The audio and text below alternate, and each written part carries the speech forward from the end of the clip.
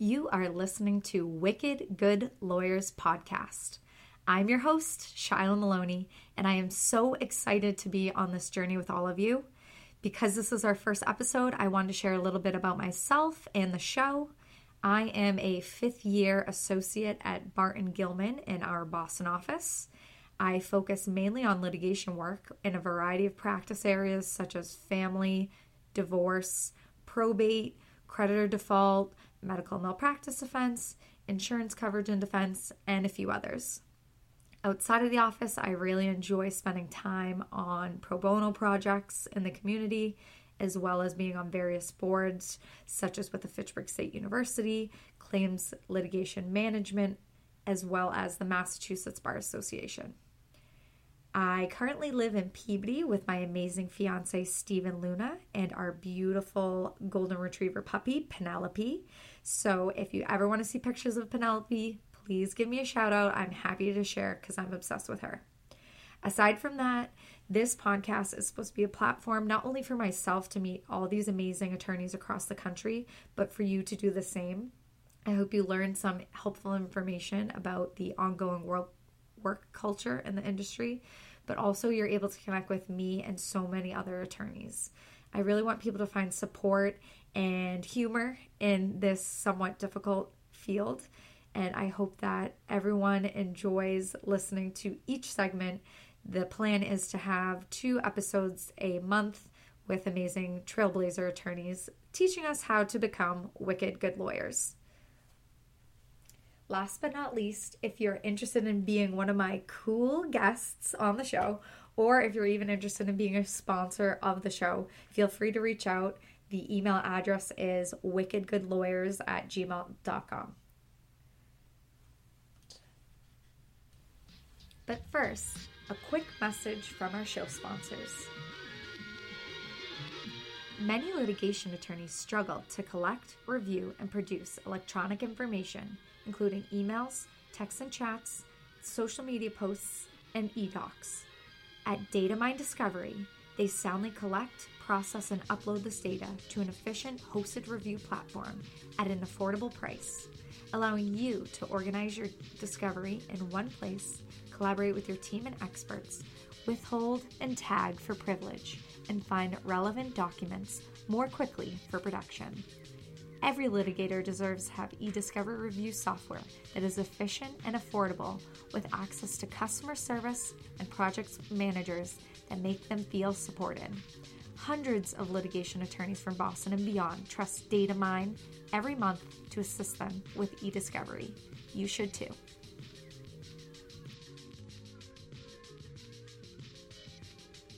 U.S. Legal Support offers on-demand access to more than 12,000 offices in over 2,700 cities across the country and has working business relationships with 5,000 plus independent court reporting professionals. No matter where you need them or your state's requirement, they can provide an experienced professional court reporter for any situation: deposition, arbitration, trial, interview, anywhere in the United States. They have established the largest network of specialized, professional, and experienced court reporters in the United States and abroad.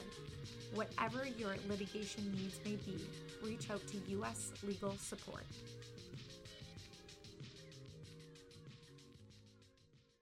Hi, listeners to Wicked Good Lawyers. This is Shiloh Maloney, and I'm so excited to introduce our first guest that we've ever had on the show, Stesha Emmanuel. Yes. So Stesha Emmanuel is a partner at McCarter and English LLP, where she practices in product liability and employment law.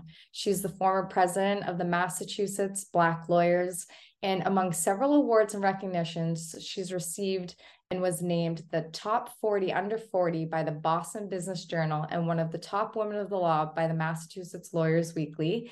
So I'm happy and excited to introduce Stesha. Hello. Hi, Stesha. Thanks for joining us. Of course, not a problem. I feel honored for this to be my first episode and to share with you. I mean, you're very well known in the legal community, especially in Massachusetts. And I just love everything that you've done. So I'm really excited to have you here today as our first guest. And just to share with our listeners, the way it kind of works is we're going to break up the episode into 3 different segments. The first one is called Hi, My Name Is. The second one is First Year to Partner. And then the third is on gender disparities and litigation in the legal industry. So let's kick it off. Yes. So I wanted to start with the Hi, My Name Is. And no, this is not going to be a poor rendition of Eminem's song, which I love. And I could totally attempt it, but probably better not. You're aging us. That's so true. So today I want to discuss why in the world, Stesha, can people not say our names? I mean, I know they're unique, but do you have any insight on this? It kind of blows my mind as of 2022. Well, with the name Stesha Aldine Emmanuel Laborde, I have intentionally not even used my married name professionally. Oh, wow. Because I, realized saying Stesha is already difficult enough for folks. And if you see the way that Laborde is spelled, it's equally not spelled the way it's pronounced. Right. And so I think it's a combination of things, seeing that I've had this name my entire life. I've learned to roll with the punches. I know when people are trying to say my name, you see that awkward pause, and then the look of concern and fright. And so sometimes, I'll throw them a bone and just say Stesha. Other times, I'll just wait for them to mispronounce it first. See what they say. Yeah. Right. I do that too. Yeah. And, it's interesting to me. I don't mind if someone sees my name and mispronounces it, right? It's a different type of name. What I do get frustrated by, and I know you and I have talked about this prior, is if I write an email and I sign it with my name, please then don't refer to me as Emmanuel, because that's not my first name. I signed it as Stesha. And so it is super frustrating to me if, my name is in my email and you still get it wrong. I agree. That's the thing. Like, yes, in person, I have the same situation. I always go about it as someone's like, oh, hi. And a lot of times they'll say Shayla, even though there's no A before the Y. So I'll be like, oh, hi. Yeah, my name is Shyla. And just to be like more casual and not like abrasive, I guess. But the email thing, that is like, especially I'll send the first email. It has my name not only typed out myself saying sincerely, but then in the signature block. Yeah. And then they reply and it's wrong. I'm like, don't rely on Word. I know how to spell my name. Right. Well, not only that, but and what I hate is then the absence of the name. So I don't know if you ever get these emails where you get good morning and then they just go into the body of the text. Like that drives me nuts as well. Yeah. Like, no, say my name, please. Let's do Destiny's Child if we're throwing in different songs. Yes, love that. But yeah, it's mind-boggling to me, and in some ways, it's actually disrespectful.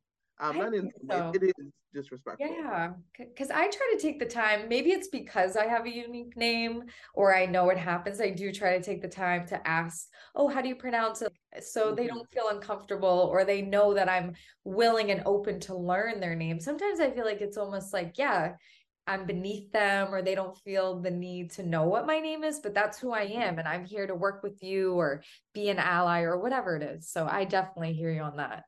But you know what's really funny? And it's a comment that you said that struck me, is that you noted that you don't want to seem abrasive when you're telling people how to pronounce your name correctly. Yeah. It should never be that you're being abrasive. You're correcting someone in something they got wrong. Yeah.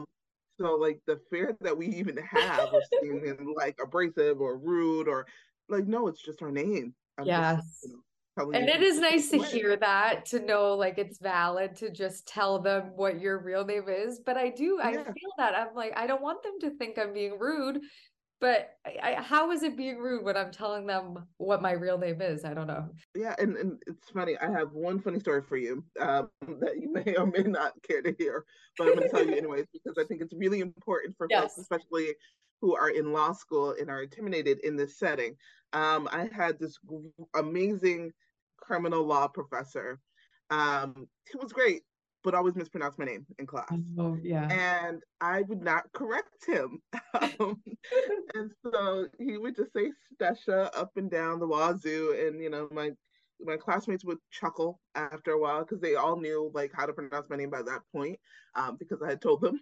And for some reason, I was just fearful because, this was a well-respected, highly regarded professor. I didn't want to seem like, again, like you said, being abrasive with telling him how to say my name. And so I remember I finally gathered the courage the last day of class where he calls on me. And then I said, Professor, just a FYI, you've been saying my name wrong this entire semester. And I was chuckling when I did it, and it was soft. And at that point, this professor and I had a really great relationship. And so he was like, oh my gosh. And then literally the entire class burst into applause because they were finally like, oh, you finally told him that you're saying your name wrong. So just to all the listeners out there, don't be scared, no matter who they are. It could be the president of the United States. Just tell them how to say your name. Say your name. Yes, I love it. That's awesome. Do you have any advice in trying to overcome this issue? I mean, we've kind of talked about it a bit. I, on my end, try to not assume how to spell it or say it. I try to ask if it does seem different. And then sometimes I double check a signature block on their email, or even I try to go the extra mile, say I don't know the person yet. It's a new introduction. I'll double check the website, see what it says there, see if I can find any other information. How about you? Yeah, I mean, I think there's a couple of ways to overcome it. One, you just apologize in advance and say, hey, I'm not sure if I'm pronouncing this right, and then you say your name, and or that person with the unique name will give you the out and pronounce it for you. And I think that that's perfectly fine. One of the cool things I've started to see some law firms do is in parentheses put how to say someone's name phonetically. Oh, wow, that's cool. Yeah, and so similar to the pronouns, and I was like, that is an amazing idea. And maybe you can start incorporating in your signature block or suggest it to whatever firm or organization you're working with, because again, I think your name is important. That's your identity. Right. And so we understand it may be unique and you may not be able to pronounce it, but there are a lot of names out there in the world that are hard to pronounce that you figured out how to pronounce, and so you can figure out ours. Yeah, right. Yeah. No, I like that. I haven't seen that before, and that's definitely something to bring back to the office to see what other places are doing too.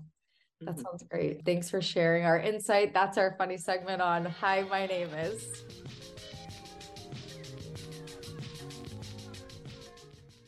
Well, since we have you here, I really want to learn more about you, Stesha, your experience, your childhood, everything that makes you you.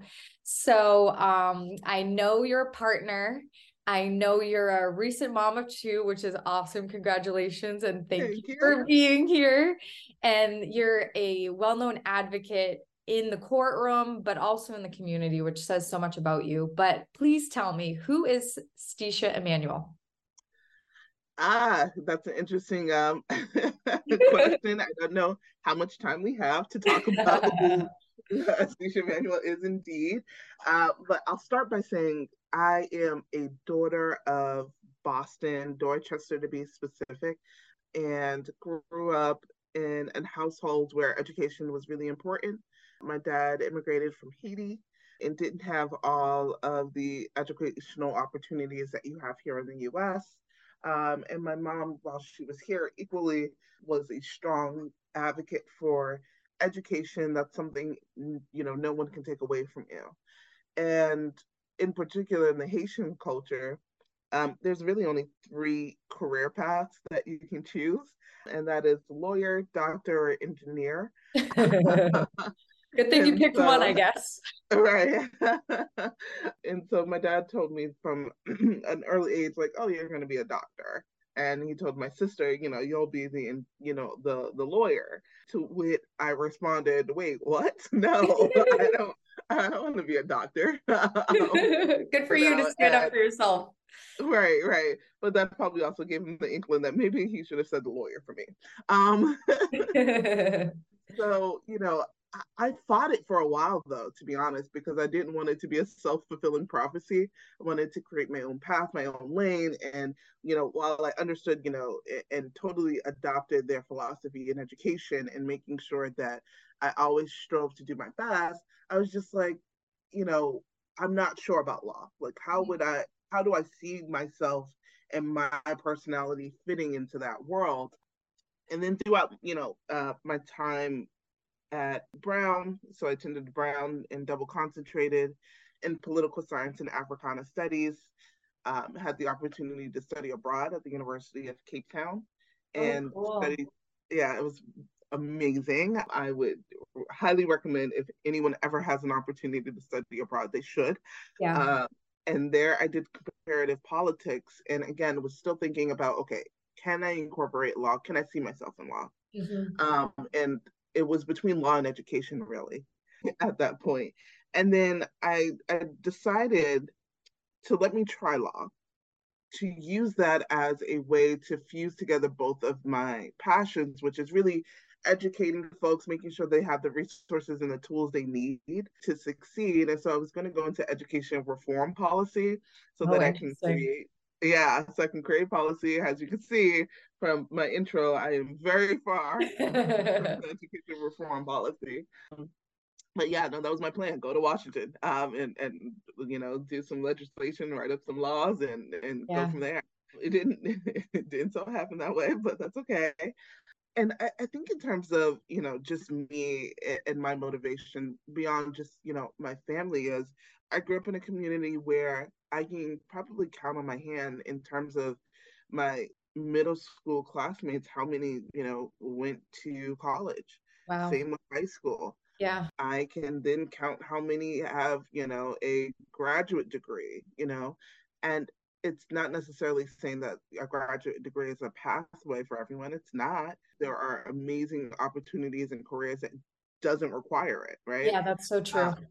Right. But I think it is important to say, okay, well, where is the gap though? And is it a choice or is it because they didn't have the resources or the opportunity?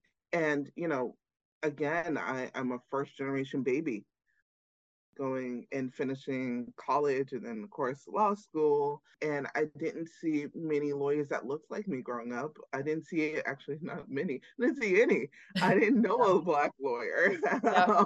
And so until I got to college, and I happened to meet this very low profile lawyer by the name of Mo Cowan.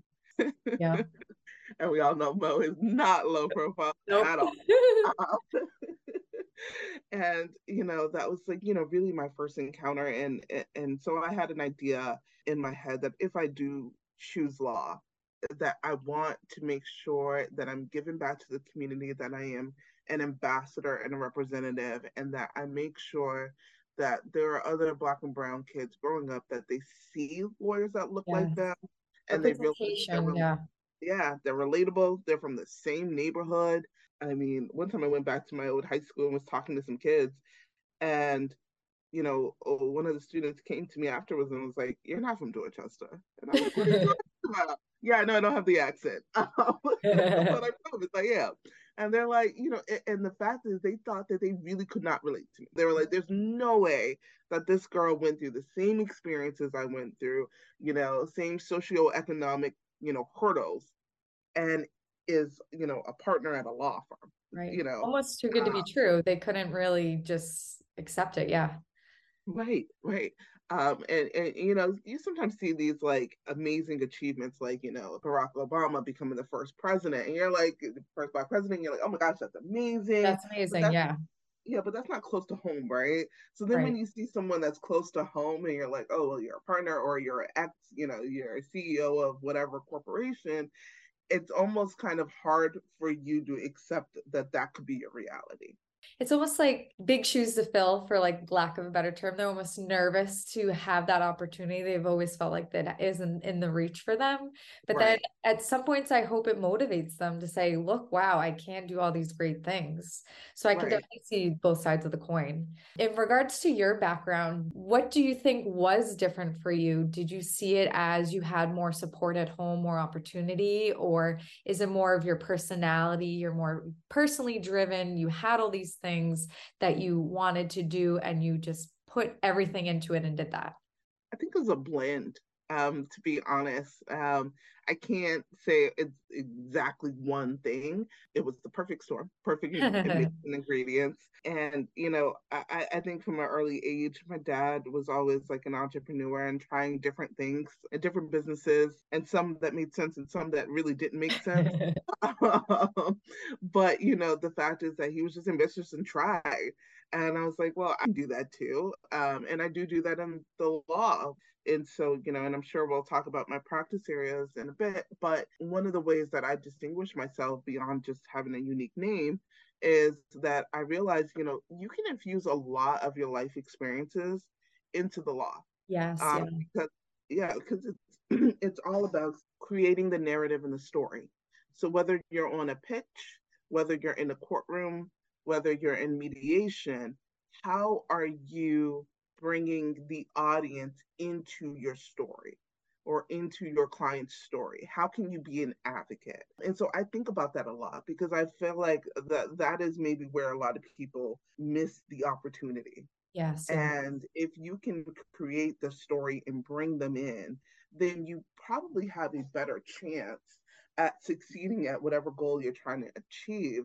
And then the other part of it is understanding that you need to be multilingual. So again, I grew up in a household that was.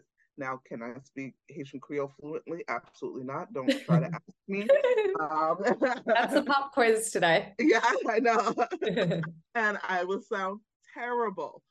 But I think similarly in law, you have to realize that you need to be speaking multiple languages. So when you're talking to your client, you're conveying the same message that you would in court, but you're using different terminology because you want to again meet the person where they are and speak their language. Right. And so I think me being able to be conversant with all the folks, giving them the same message, but just in the way that they will receive it, has been very helpful. And that was just a blend of growing up in a household that you had to do a lot of that, and then also in the education world where you also have to do a lot of that. I think that's a great point, bringing basically your own unique narrative, how you can bring that to the table for a mediation in a court, in any type of conversation with a potential client, a opposing counsel, but then also going to your point where you want to meet them at the table where they are. The legalese might not mean the same to your client as they would in court, but Right. it does take that extra level to be able to do both. So I appreciate that comparison for sure. And I know you said you went to Brown for college. Remind me where you went for law school. Northeastern. Awesome. Yeah, right in Boston. And Yes. did you still want to do education reform when you went to Northeastern? Yeah, I mean, I specifically chose Northeastern because of their amazing co-op opportunities. And my first two internships, one was at the U.S. Department of Education, because I was, again, Yeah. very set Kidding. on Yeah. doing this type of law in the Office for Civil Rights. And then the other was, interning with the retired former Judge Cratsley, who was at Suffolk Superior Court, who was amazing, and helped me to, again, learn the whole legalese and how to write, as they would say, and how to communicate, but also how a judge assesses what you write and what's Yeah, which important is, and what's not. yeah, I feel like that would help anybody, especially if you're going to be a practicing attorney, to see Oh, that side of things. oh yeah. And I mean, I'm a litigator now, so all of my experiences have definitely helped. And in fact, after I graduated from law school, I was able to obtain clerkship with the Massachusetts Appeals Court with Judge Brown for 2 years. That was amazing as well, because not only did you get to see all of these great litigators who had argued, below, but now you're reading their appellate briefs, but you're also learning what not to do.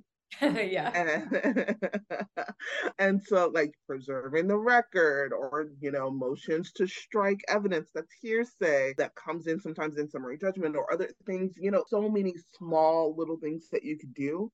Yeah. And I don't think I would have appreciated it as much as I do now, because I had that clerkship experience. It is unique, especially I do litigation as well, as you might know, at Barton Gilman, and you don't always get the opportunity to see things on appeal. So it's nice to get that opportunity, especially so new out of law school, to see, okay, what should I do during trial that will help my client to be successful if we end up needing to appeal. So that is a super unique opportunity. And as most of us know in the industry, clerkships are super competitive. So you not only had one in law school, but then you also got one post-grad. Can you share with us any tips or what you did to kind of set yourself up to leverage your first clerkship into your post-grad clerkship? Yeah, that's a great question. I think, and I tell this to my mentees all the time, don't take yourself out of the race. Yeah. So a lot of times, you get lawyers who are like, I don't go to X school. And so there's no chance in heck that I would ever get this clerkship. And I'm like, well, then, yeah, you're not going to get the clerkship because you've never even put your hat in the ring. Right. And so, yes, you want to have, a somewhat competitive academic record, but there are other unique experiences that you can bring to the table. So my judge in particular, not only did he look at your academic background and your clerkships, but he was very active in making sure that he brought along diverse law students who were interested in litigation. So speaking to that in my cover letter, I believe also helped. It helped that, I did more outside of just my academic record. So I love to be engaged in, a lot of community-based organizations, especially in and around Boston. And so I'm sure that those things definitely helped elevate me, and it made me or seem like more of a well-rounded person. So I'm not just doing well and then that's it. I'm not a part of the community. I'm doing well, but I'm also a part of the community and trying to give back. Yeah, and I think that says a lot in our industry generally, even if it's not a clerkship, whatever position you're going for. It's a way to set yourself apart, but it also isn't an obligation. It's kind of just being a good person, things you're interested in, things that motivate you. You could be on the board of anything you love, whether it's like a local soccer team, a local YMCA, a church, anything that you find interesting. And it just shows them that you are more personable, you have connections to the community, that you don't just check off boxes. So I appreciate you sharing that side of things too. And with your clerkship, is it typically 2 years long, or how does it work? No, typically it's 1 year. I had the unfortunate misfortune of being in those years where law firms weren't hiring. And so, those class sizes went from like 50 to 2 people. And so, Hopefully that doesn't come back. I don't know. right, I know. Geez. So, if it does though, folks, don't worry. It will bounce back. It always bounces back. There's Yeah, options. it Just always keep bounces back. fresh, keep learning. Yeah. Yeah, But with yeah. so you had 2 years there, and when you were graduating law school, did you always long-term transition into saying, I want to be at a firm? Or were you still hoping to do legislative work? Well, see, by that point, the other two co-ops that I did not mention were at law firms. Oh, okay. And I was like, litigation is interesting. It might not want to be stuck in like a cubicle, writing policies as much as I really like and enjoy that work. I think I'd miss talking to people and miss this idea and this opportunity to advocate. And I realized, oh, wait, if I'm in litigation, technically speaking, I'd be educating, right? I'm educating you on my client's product, or educating you on the law, or why it should apply or not. And so I said, okay, maybe litigation is the way to go. Did you do an internship at McCarter in English during law school, or was that just something you found after your clerkship? I did not. I didn't start off at McCarter in English. I actually, after my clerkship, went to a now dissolved law firm that was a nationwide law firm, but Claire Ryan, I believe they had an office in every state in the United States, and was an associate there for a while, and then was at Todd and Weld, Okay, which as yeah, and if you're in the state of Massachusetts, you know Todd and Weld very well yes, because yeah. they are always in the courtroom and very very active and trial lawyers and amazing and great. And then from Todd and Weld, I went over to McCarter in English, where I've been for the past 5.5, almost 6 years. Nice. Yeah. And it is nice to hear. I know it's a big difference than, say, law students that graduated in the 80s, where they might have stayed at one firm forever for a really long time. Now I'm seeing, even myself, you start at one place, you get some experience, you try to learn what you like, go somewhere else. So it's nice to hear that that's what you did as well. How did you end up at McCarter in English? It's a unique story. That's what we're here for, Stesha. I know, I got you right. All right, let me spill some tea then. Whatever you can share. If not, that's okay too. No, it's not super confidential. But it does go to what we were talking about earlier, in this idea that, if you put yourself out there in the community and people begin to know you and they begin to know your reputation, then they start to want to know what you're doing professionally. And that is what happened to me. I had met a partner at McCarter in English a while back, and she followed a lot of my work. I would periodically reach out to her and just to say hi and then check in. And a opportunity popped up on her litigation team, and she just reached out to me directly. Yeah. And said, "Hey, you want to come over?" And I think one of the most unique things about that experience, and one that I always tell, and it's for this reason. So at the time, I was pregnant with my first child. Okay. And I had told this partner, like, "Oh, thanks, for this opportunity. It sounds amazing, but, I know you haven't seen me in a while physically." Wow, But you're very candid. yeah, I was like, but, Yeah. I'm pregnant. And, and I guess looking back, maybe that was a little bold. But, it is what it is. It's not like I could hide the baby or the Right. Yeah. pregnancy. Right. Yeah, By for a the way, while. you're hiring two of us. Right. And so her response, though, was what was the greatest thing. One of the greatest things I've heard. She said, "Oh, congratulations. Sometimes women get pregnant. When do you want to start?" Wow, that is amazing, especially in the legal industry. Oh, yeah. Oh, yeah. Wow, applauds to them. Like, that says a lot about a place, I think. Oh, absolutely. And the person who you're going to be working with. Right? Yeah, your supervisor, the person that you see as a mentor. Yeah, that's really great. Yeah. So that was really, really nice. Enjoy that story for sure. So your typical work, I know you were saying you do product liability work, right? And then what else do you kind of focus on? So I do product liability, specifically pharmaceutical litigation, as well as toxic torts, mass torts, class action. I also do employment law. So your discrimination cases, your internal investigation. So both are very, very different practice areas. But the one common thread, and it goes back to what I've said earlier, which is it allows for me to create the narrative and the story. Yeah. Because with products liability, oftentimes you have to educate, folks on your client's product. I do defense work. So a lot of times it is, this specialized computer program, or, this specialized equipment that, isn't common usage. How do I explain it? And then how do I explain that it's not defective?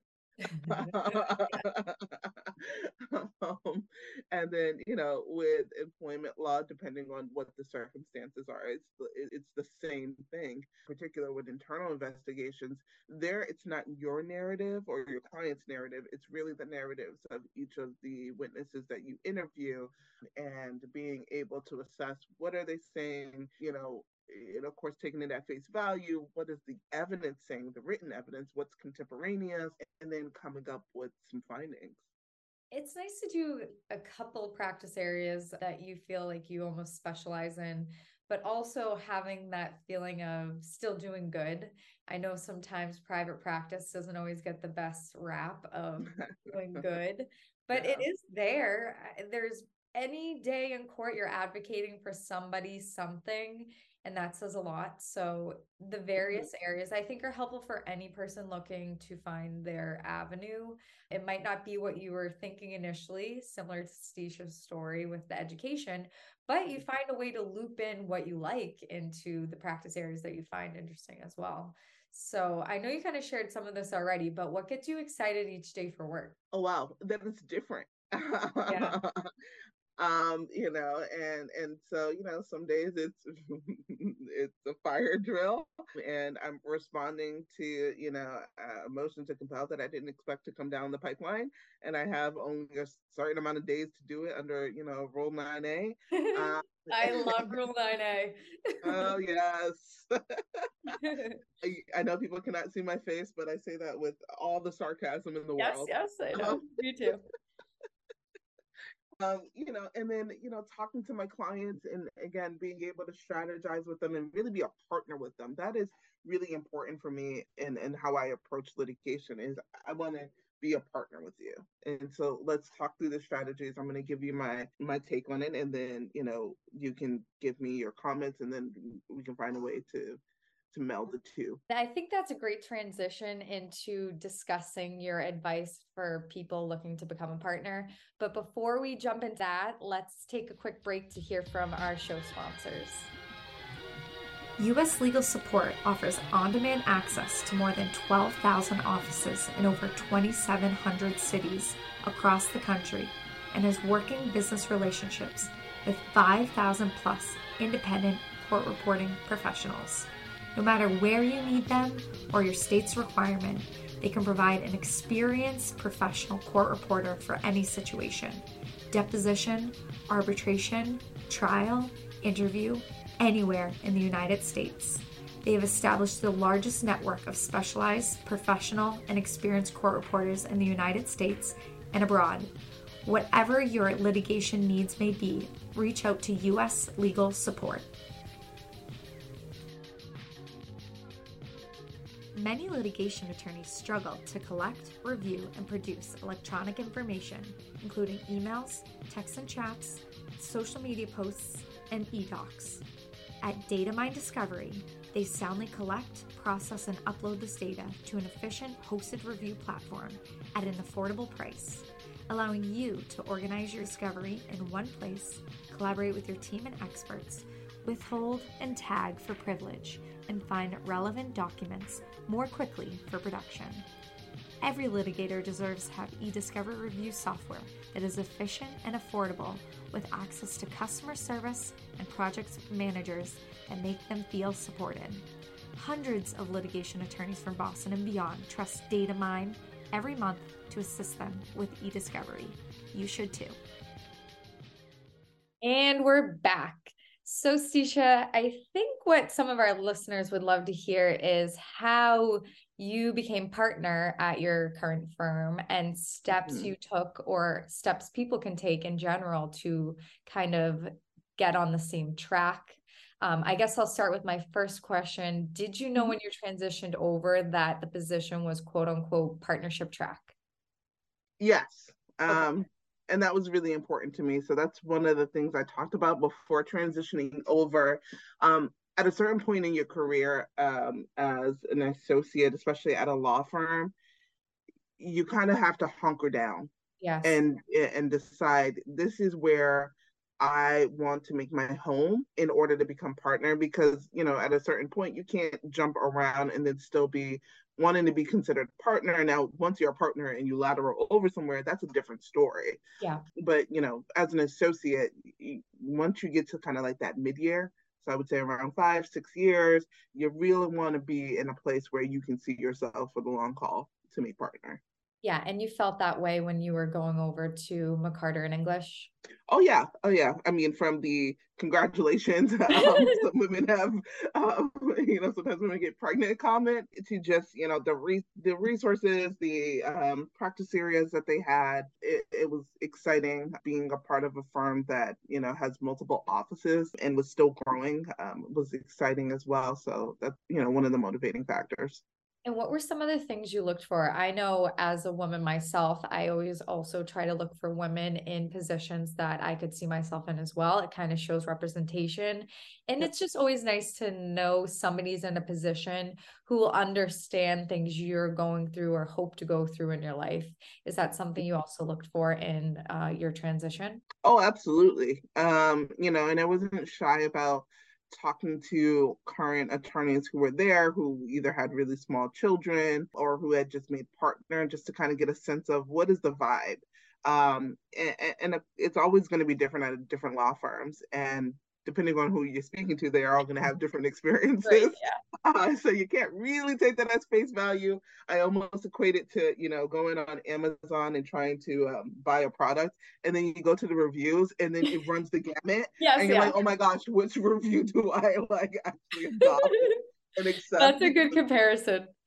Yeah, you'll have one that's saying this product is awesome and is the best thing since sliced bread, and then another like this is awful and I had to return it. I'm like, oh man. Yeah. And I think that's helpful for our listeners, especially younger ones. I always say if you're interviewing, ask to talk to other associates in the firm. Yeah. If you're moving forward with the interviews, if you really think it's a place you want to settle down. Also, I say you never really know a place till you're there. So similar Yeah. to your review situation, you might be the 5-star review, and there are people who just it's not the same fit for them, but that's Right. person to person. So I think people will resonate with that, but that's good advice to talk to associates there. Also, figure out what you want going into it. I think that helps. Mm-hmm. Oh, absolutely. So when you were at McCarter and English, where you are now, what steps did you take while still an associate to kind of set you up to become partner? I know that you became partner this past year, right? Yeah. Yes. So it's pretty new and exciting. And Mm-hmm. you were there for a few years before then. So kind of tell us what you did and advice people might be able to do at their firm to set them up too. Sure. So my advice is that I didn't start at McCarter. So I started that process when I was in my clerkship thinking about, okay, what do you want to do, Stesha? Yeah. And my goal was, okay, I know that there are not a lot of women who look like me, who are from my background, who are partners. Again, I mean, you can't see me, but a Black woman from Boston who went to, Boston public schools. And so I went to a charter school for high school. Shout out to Match. And so, I got involved again heavily in community organizations. Networking becomes key. It is Yes. really critical. I can't say that enough. That is such a big thing. Early on, I didn't think Mhm. it was as important, but I see that more as the years go on. Oh yeah. And it's networking intentionally. Yeah. So at times, there are people that you want to meet, right? But it's also just networking to network, right? And meeting other folks in the industry because you never know where they're going to land. Yes. Yeah. Um, and they may not be, the Mo Cowan of the world yet, but they might be on their way. Yeah. Not yet. Right. You never know. So you always, another, aside, always be nice to folks when you're at a networking event. Needless to And say. oh yeah, and including staff or like, service staff. I mean, sometimes people are just like, Rude. yeah, really, really rude. And I will never forget going backwards, and then I'll go back to what the original question is. But when I was at my internship with Judge Cratsley, in my review, one of the things he wrote was all of the staff members at the court, from court officers to the clerks, absolutely loved Stesha. Yeah. Like, That says so much about you. Right. Well, thanks.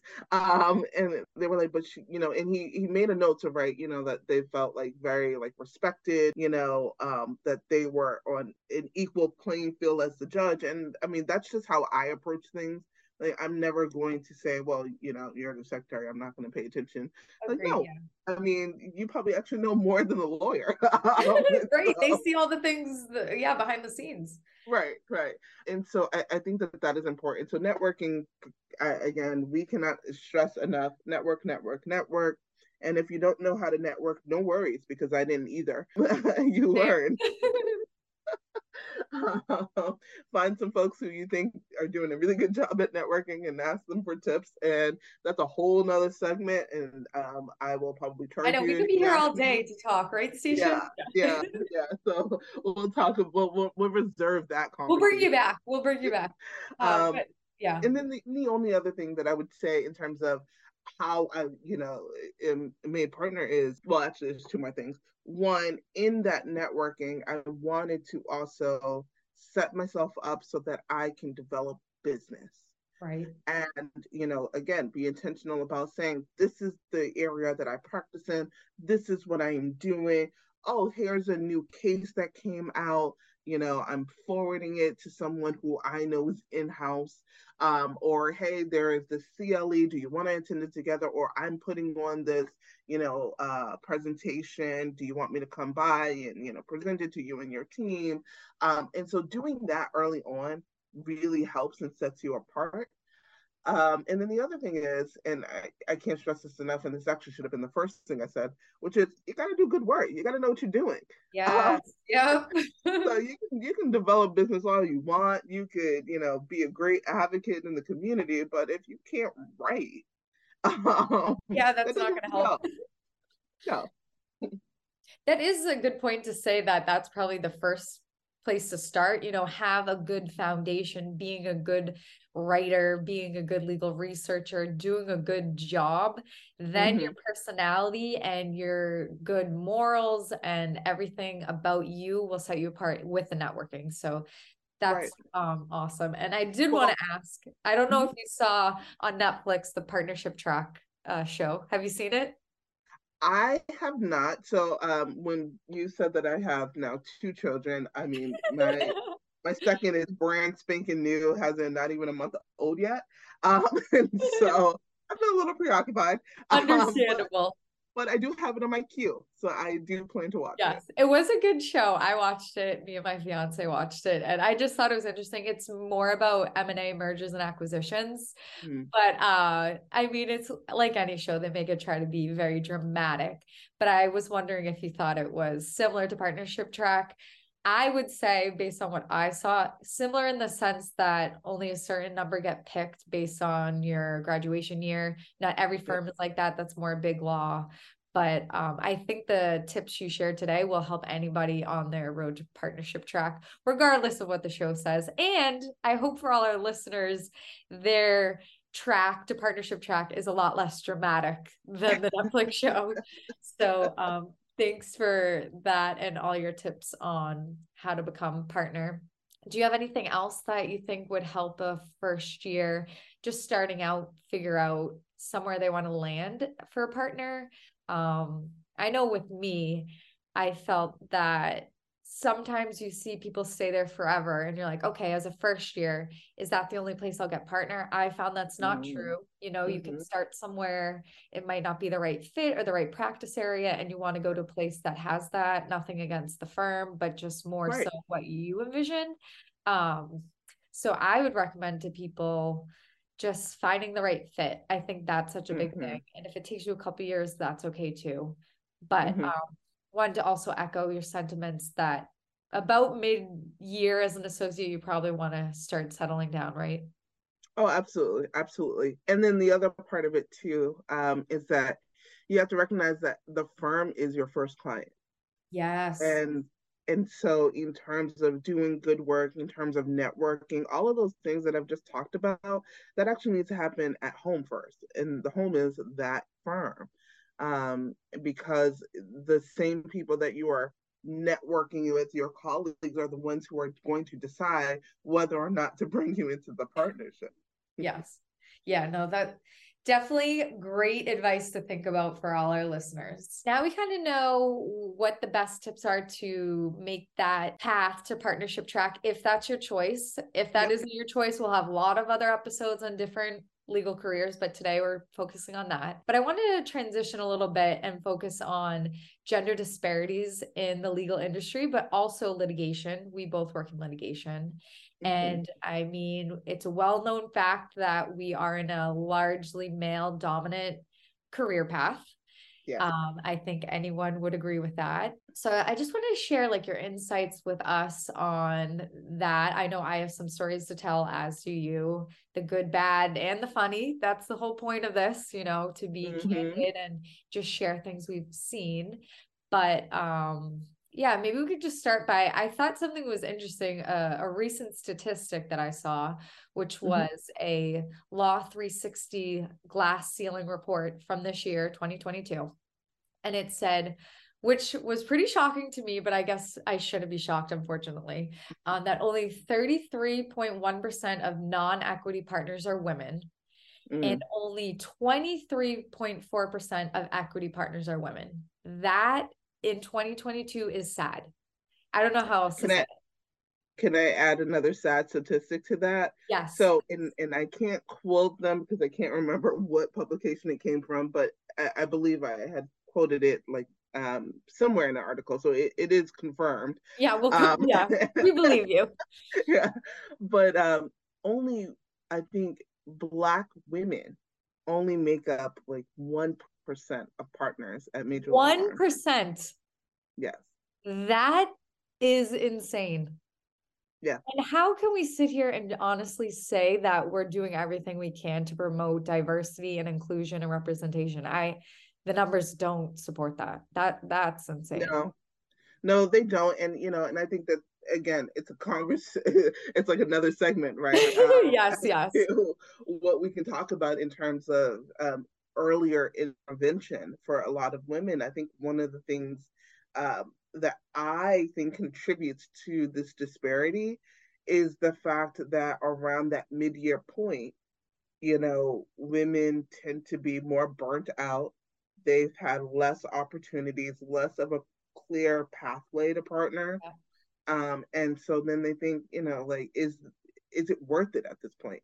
Am I going to continue to invest in a profession that doesn't seem like it's supportive to my needs?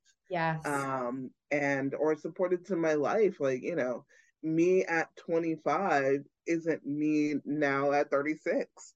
My life is completely different. My priorities are completely different. And I mean, I'm sure you and I are going to get to this point, but litigation is not necessarily family friendly. Yeah. So maybe you could go into that a bit more. I can share, I don't have a family yet, but that's my hope. And I hope to be in a place that supports that. What kind of limitations have you seen being a mom and having a family? I wouldn't say limitations, more so as you just have to strategize a lot more, and there's a lot more time management involved, and that you probably have to just sleep less. So I don't know if that's what our listeners want to hear. Right. So you're already sleeping less with the kids. And sorry to be the bearer of bad news, but yeah, sad reality. I mean, it is what it is, right? That's what our industry is at the moment. Yeah. Well, I mean, I have a if I have to go pick up my child at 3:00 from daycare, that then means that I've lost out on time, doing work and, submitting whatever I need to submit. So then, I'm going to hang out with my kid for a while. But then that means probably when I put him to bed, that I have to return to that work. Yeah. So it was really interesting to me when I first started out. There was a male attorney who told me that women aren't litigators. And I was really taken aback by that comment. Yeah. Right. And then he went on to say, and that's because, you have to oftentimes sacrifice family time. Yeah. And he was like, and while I'm able to miss a soccer practice and, basketball or a recital, a lot of times women won't miss those things. And it then becomes impossible for them to be a litigator because you are not in control of your own schedule. Now, I found that to be really sexist. Yes, 100%. And and I was just like, what? And I can say, about 11 years later, I think I understood what he was trying to say. Okay. And then again, it's only because I now have a family that I can appreciate what he's trying to say, but it doesn't mean that women can't be litigators. No, we're fierce, we're, a force to be reckoned with. We are just as capable and powerful and educated and sometimes more than men. Yeah. But, I do understand this idea about balance, and as a mom, will I want to miss my son's football game? Absolutely not. And if my job is telling me I have to miss it each and every time, for, 3 years, then that's going to be a problem for me. But I think, again, it goes back to what we were already talking about. What place are you at? Like what firm are you at? What, job are you at? What is the flexibility? What is the culture? Do they respect working parents? Do they respect, you having other things going on in your life? So it may not be that you're a parent, but maybe you're on this organization that, is routinely meeting. And so I think in terms of that comment, I get what he is saying. But I think by and large, women can and are litigators. And I think that as long as there's a mutual level of respect of each other's times, and also that comment, now that I think about it, it also, discredits men. There's a lot of men who won't want to miss their children. Yes, I know. Yeah, it's not just one-sided. Right. Yeah, no, that is a really telling story. I appreciate when people try to be helpful, they think, in the comments. They say sometimes the delivery is not great or the message is still not clear. I remember when I was a first year, I was speaking with a partner and it still resonates with me. And I tell other women partners, I'm not women attorneys this because it's interesting comment that they said, whatever you do, do not have a baby until your partner. And I thought that was very interesting. Also, how can you guarantee that? People go to law school and they already have children. You know what I mean? Right. I think that's very old thinking. If we haven't come that far, that's sad. I don't know if that's where I would want to be now in 2022. But I guess I see what he's saying where, I mean, he didn't go into detail, but as you're sharing, like there's limitations in the sense of scheduling, resources, flexibility, but that also depends on where you work. Right. Not every place is like that. Not every place doesn't understand. And it depends on what your goals are as your family, as your career. So everyone's different. Right. But yeah, these comments, I don't know. I could probably live maybe keep without them to yourself. Yeah, right. But talking about these disparities, it kind of like blows my mind a little bit. And I say that a lot only because I feel like I think of the best in people and I always hope that people are very active in equality and diversity and representation, but I know that's not always true. But for our episode today, I did pull some statistics because I was also looking at a LinkedIn post the other day, which was interesting, about women's reviews at a position, not specifically to the legal industry, just generally. And the post said 86% of women get commented on their personality during a review, while only 1% to 2% of men do, which I felt was a very large disparity. So I did more research because they didn't really cite to any report. But I found a recent report from June 2022 by a company called Textio. And they are kind of a front-running software company on trying to implement software where you can find hidden bias in your company language, whether it's in written reviews, policies, etc. So this survey was 25,000 people at 250 different organizations. So pretty good representation, I would think. So we don't know everything. And this one said 100% of women get comments on their personality during a review, while only 75% of men do, which I think is interesting. I know probably every review I've had, they talk about my personality, but I have a big personality. So I don't know. I never thought of it in a bad way. Have you? Yeah, when you're great, you're great. Right? Yes. Confidence is not our problem, I guess. But the comment section from the story was very interesting, or the report. They said 22% of women had a comment in their review that they were abrasive, while only 2% of men did. Stesha, why is this happening? Why are only women abrasive?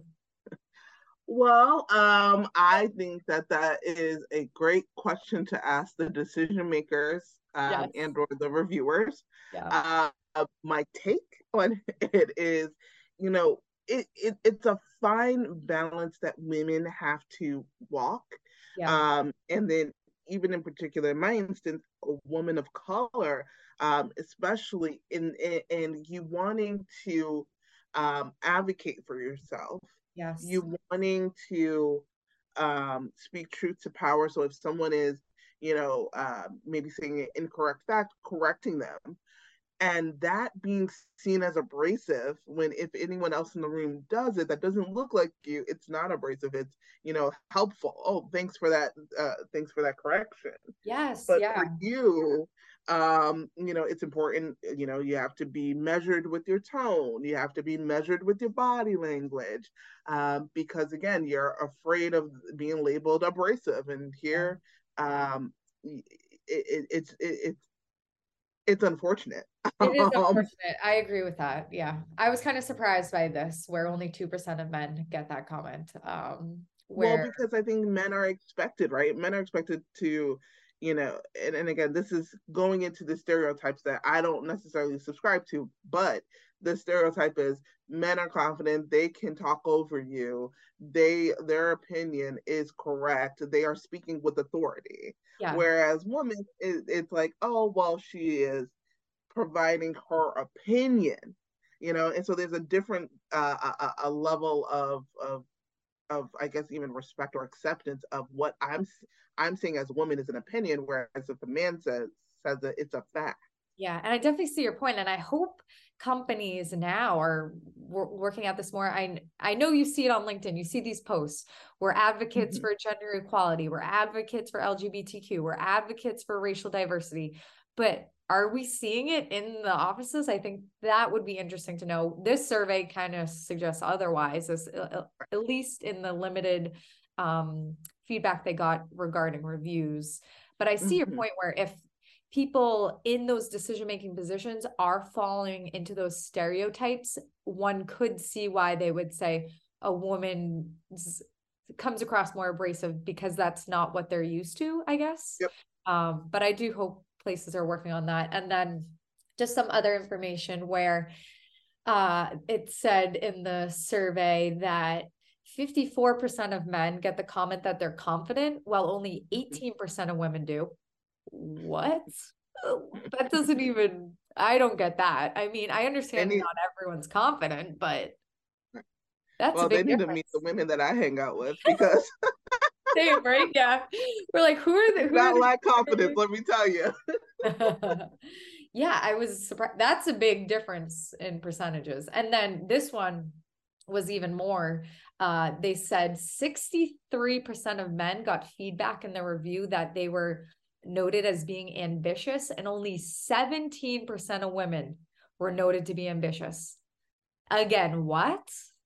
I feel like, I don't know who they surveyed, but that seems like a big pool. I am kind of, there's something wrong here from what I can see on the numbers. Absolutely something wrong. I'm not shocked. I'm never shocked by these statistics. I mean, I live them, and my friends have lived them, my colleagues have lived them. Oftentimes, and when I was, president of the Massachusetts Black Lawyers Association, we rolled out this Real Talk series. And we would That's have cool. conversations, yeah, and it was great. We would have conversations around, like, how is race really regarded and how are you impacted when you are talking about, events like George Floyd? Yes. And what is the reception, and how do you move past this trauma that you're experiencing on the outside, and then navigating your way in your workplace when the topic arises. And so for me to see these statistics about confidence, well, that's another topic that we've always talked about, which is again, this tightrope that you have. Yeah. So there's already negative stereotypes associated with being a Black woman as being, abrasive or loud, or, whatever else, that they subscribe to Black women. And so when I go into an interview, I'm thinking, okay, how do I be confident but not arrogant? Yeah. Because a lot of times for me, I can't say the same things as, Yes. a white male, because then I'm seen as arrogant. Yeah, Um, great comment on that, because even in this survey, they had a fact that Black women are 4 times more likely to receive feedback as being, quote, overachiever, quote, than white men. mhm. Why? One, I guess, why is that a bad thing? And two, why is that associated 4 times more with a Black woman than a white man? Right. And I guarantee you they probably have like identical resumes. Yes, And so they're probably doing the same same things. thing. It is just interpreted very differently. And Yeah, so again, it goes back to, having candid conversations with decision makers, having candid conversations with people who are, supervising and reviewing, other employees, to say, like, think about language, think about like perception. And this idea that bias doesn't seep in is just a myth. It does. it does to Um, everywhere, and unfortunately, yeah. Right. So the real question is, okay, we know that bias is going to seep in. How do we check it? Yes, yeah. And I think I don't know this company myself, the Textio, but it does seem like they're trying to help companies find that hidden bias, that language at least Mm-hmm. that would create stereotypes or disadvantages based on feedback. So things to look into. And I appreciate everything you're sharing. Where one question I have is, how can we be allies to women, non-binary people, people who don't identify, how can we be allies, especially in the legal profession? I can start by sharing, I think Mm-hmm. one good point is sharing opportunities. Yeah. Um, I always love the quote that says, you want to know people that in a room of opportunity, they'll say your name. And Mm. I agree with that 100%. I want to have people sit next to me that I talk with, whether it's on LinkedIn, email, in person, that if I am a good person and close with them in a opportunity setting, they will say my name, not in a situation where they're going to talk badly about you. Right. So I think one thing I would do is share opportunities with people. I do that now if I see postings, if I know places are hiring, even if it's for a board opportunity. I'm like, oh, I know you're really interested in this charity. Like, you should think about joining. I've heard great things. And recently, I've even been trying to help some law students that reach out. I always did that too. They want to do informational interviews. I brought somebody with Mm-hmm. me to a Mass DLA event. Everyone was like, oh, are you an associate somewhere? Where do you work? And I was like, oh, I wanted to bring her with me. She's from Quinnipiac in Connecticut. She wants to come back to Boston, trying to get connections. So Mm-hmm. being somebody that supports people, we can all be up here. That's what I say. I feel like we can all be up there. Yeah. No, I mean, there's room at the table. Yeah. They can bring out more tables. So Yes. Oh, yeah. I like that. They can bring out more tables. Something that you said that would have actually been my advice of how we can be allies is sharing opportunities. More importantly, I find that the opportunity should be like not just the soft stuff. So like, hey,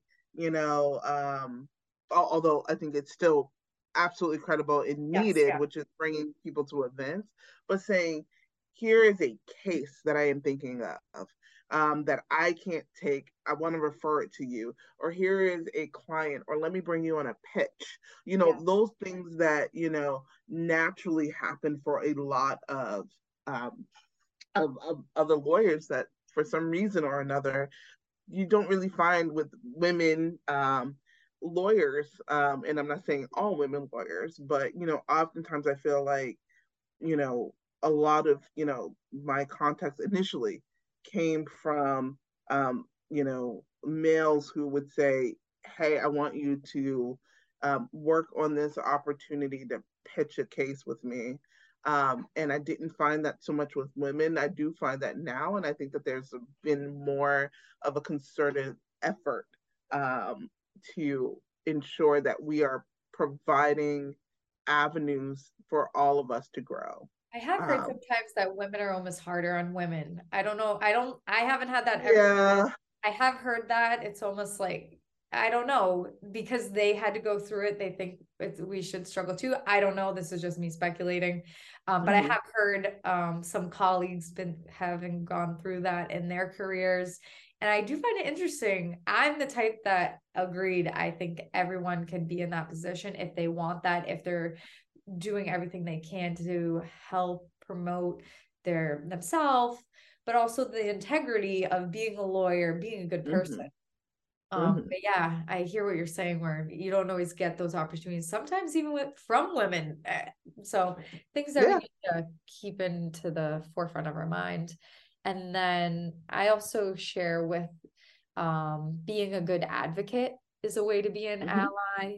Um, if you're in a meeting and you saw somebody do a good thing, boast them, be their hype person. I always try to do that. Oh. If I see some good work, even if I'm not in a decision making position and I talk to somebody, I'm like, hey, I saw somebody do this. That's awesome. CC the Mm-hmm. partner on the email. Oh, great win on this motion I saw you do the other day. Yeah. Anything helps. Or even Yes. even when you're networking, being an advocate. So anytime that I would introduce, either it's my mentee or just a friend to someone else, Yeah. I would like literally, like you said, be their hype person. Like I'd be like, hey, here's so and so. She's at X firm. She, just won X award, and she's in this community. And like, before that person can even, like the two people can even exchange a hello, Yeah. I've already given a bio. Yes. Because I really want to make sure that the connection sticks. And so like, yeah, being an advocate is really important, and it's not enough to just say, hey, meet Chris. Yeah, right. Yeah. Because Like, anyone could do that. right. They could go to an event and say their name is whatever. And that's great advice. And I do hope our listeners on Wicked Good Lawyers today take from this that not only are we women, we're also allies to women, any Yeah. person in the legal industry that wants to help other people. That's kind of our platform. Oh yeah. So this was really great to share about the gender disparities. I do hope people are working on this. I know I try to be an advocate and an ally. So I Mm-hmm. hope we just keep moving on up, right? Well, and can we also say, in being allies, I think it's to check other people's bias. So again, going back to that comment, and I know that you have experienced this. I don't even need to ask. You're always misidentified. So I walk into a courtroom, I'm never the Oh my, lawyer. yes. I'm like, This you happened the know, other day on the phone. I had called an opposing party's office and was speaking with their, I want to say secretary. And mhm. they were like, okay, like I'll send this along. Are you the paralegal on the case? And I said, oh no, I'm the attorney on the case. And they were like, oh, I'm so sorry. You sound one, they're about to say a girl. And then Mm, two, they're just like, you sound young, but yeah, you must be young. And they were trying to like save themselves, but yes. yeah. Well, let me give you one worse. I mean, I'm sure we can go tip for tap with this. Yeah, I'm right. sure you Yeah. have even worse stories. I walked into a deposition with my client, mind you, My client is wearing street clothes. I am in a suit, have my attaché, everything else. The receptionist sees me, and then she says to me, "Are you the court reporter?" Oh, I don't know what I mean. Like, I don't have like, like, yeah, I have like a little suitcase thing, but not like a big one with a computer in it. right. And so I'm just like baffled by this. And then she goes to my client, "Are you the attorney?" Because again, she cannot. This Was he a woman, male? no, it was a woman, Oh, um, interesting. and she just refused though to accept that I was the lawyer. And then we walk into the room, the court reporter is already set up. So like the fact of the matter is you What? see the court reporter. Like the court reporter is in the room, but your mind immediately computed, I must be the court reporter. Like, Could not be the attorney. That wouldn't make any no, sense. no. That I mean, that's disappointing. That is, yeah. yeah. I Oh mean, we yeah. could sit here all day on stories, which I mean, women, we've experienced this for a long time. I don't know how often this happens to men, but I hear the stories more from women and I experience them more firsthand. So, Mm-hmm. I do hope we strive to do better every day for every person in the legal industry. So, these are just some stories to share with our listeners. And then, just to close things out, Mm-hmm. you gave such great advice today on your experience, what you do in the office, in the courtroom, also in the community. What advice would you give to a 1L starting off in this amazing profession? Be true to yourself. When you are your most authentic version, that is what shines. And it's okay because there will be an organization and or a firm that meets that, Yes, you yeah. know.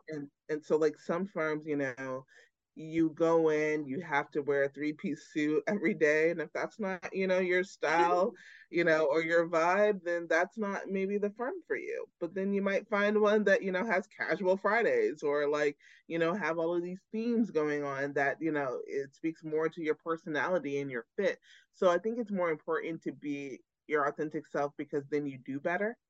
Yes. That you'll want to be at that place more. You'll learn more, and you'll be less stressed. I mean, our litigation is stressful enough.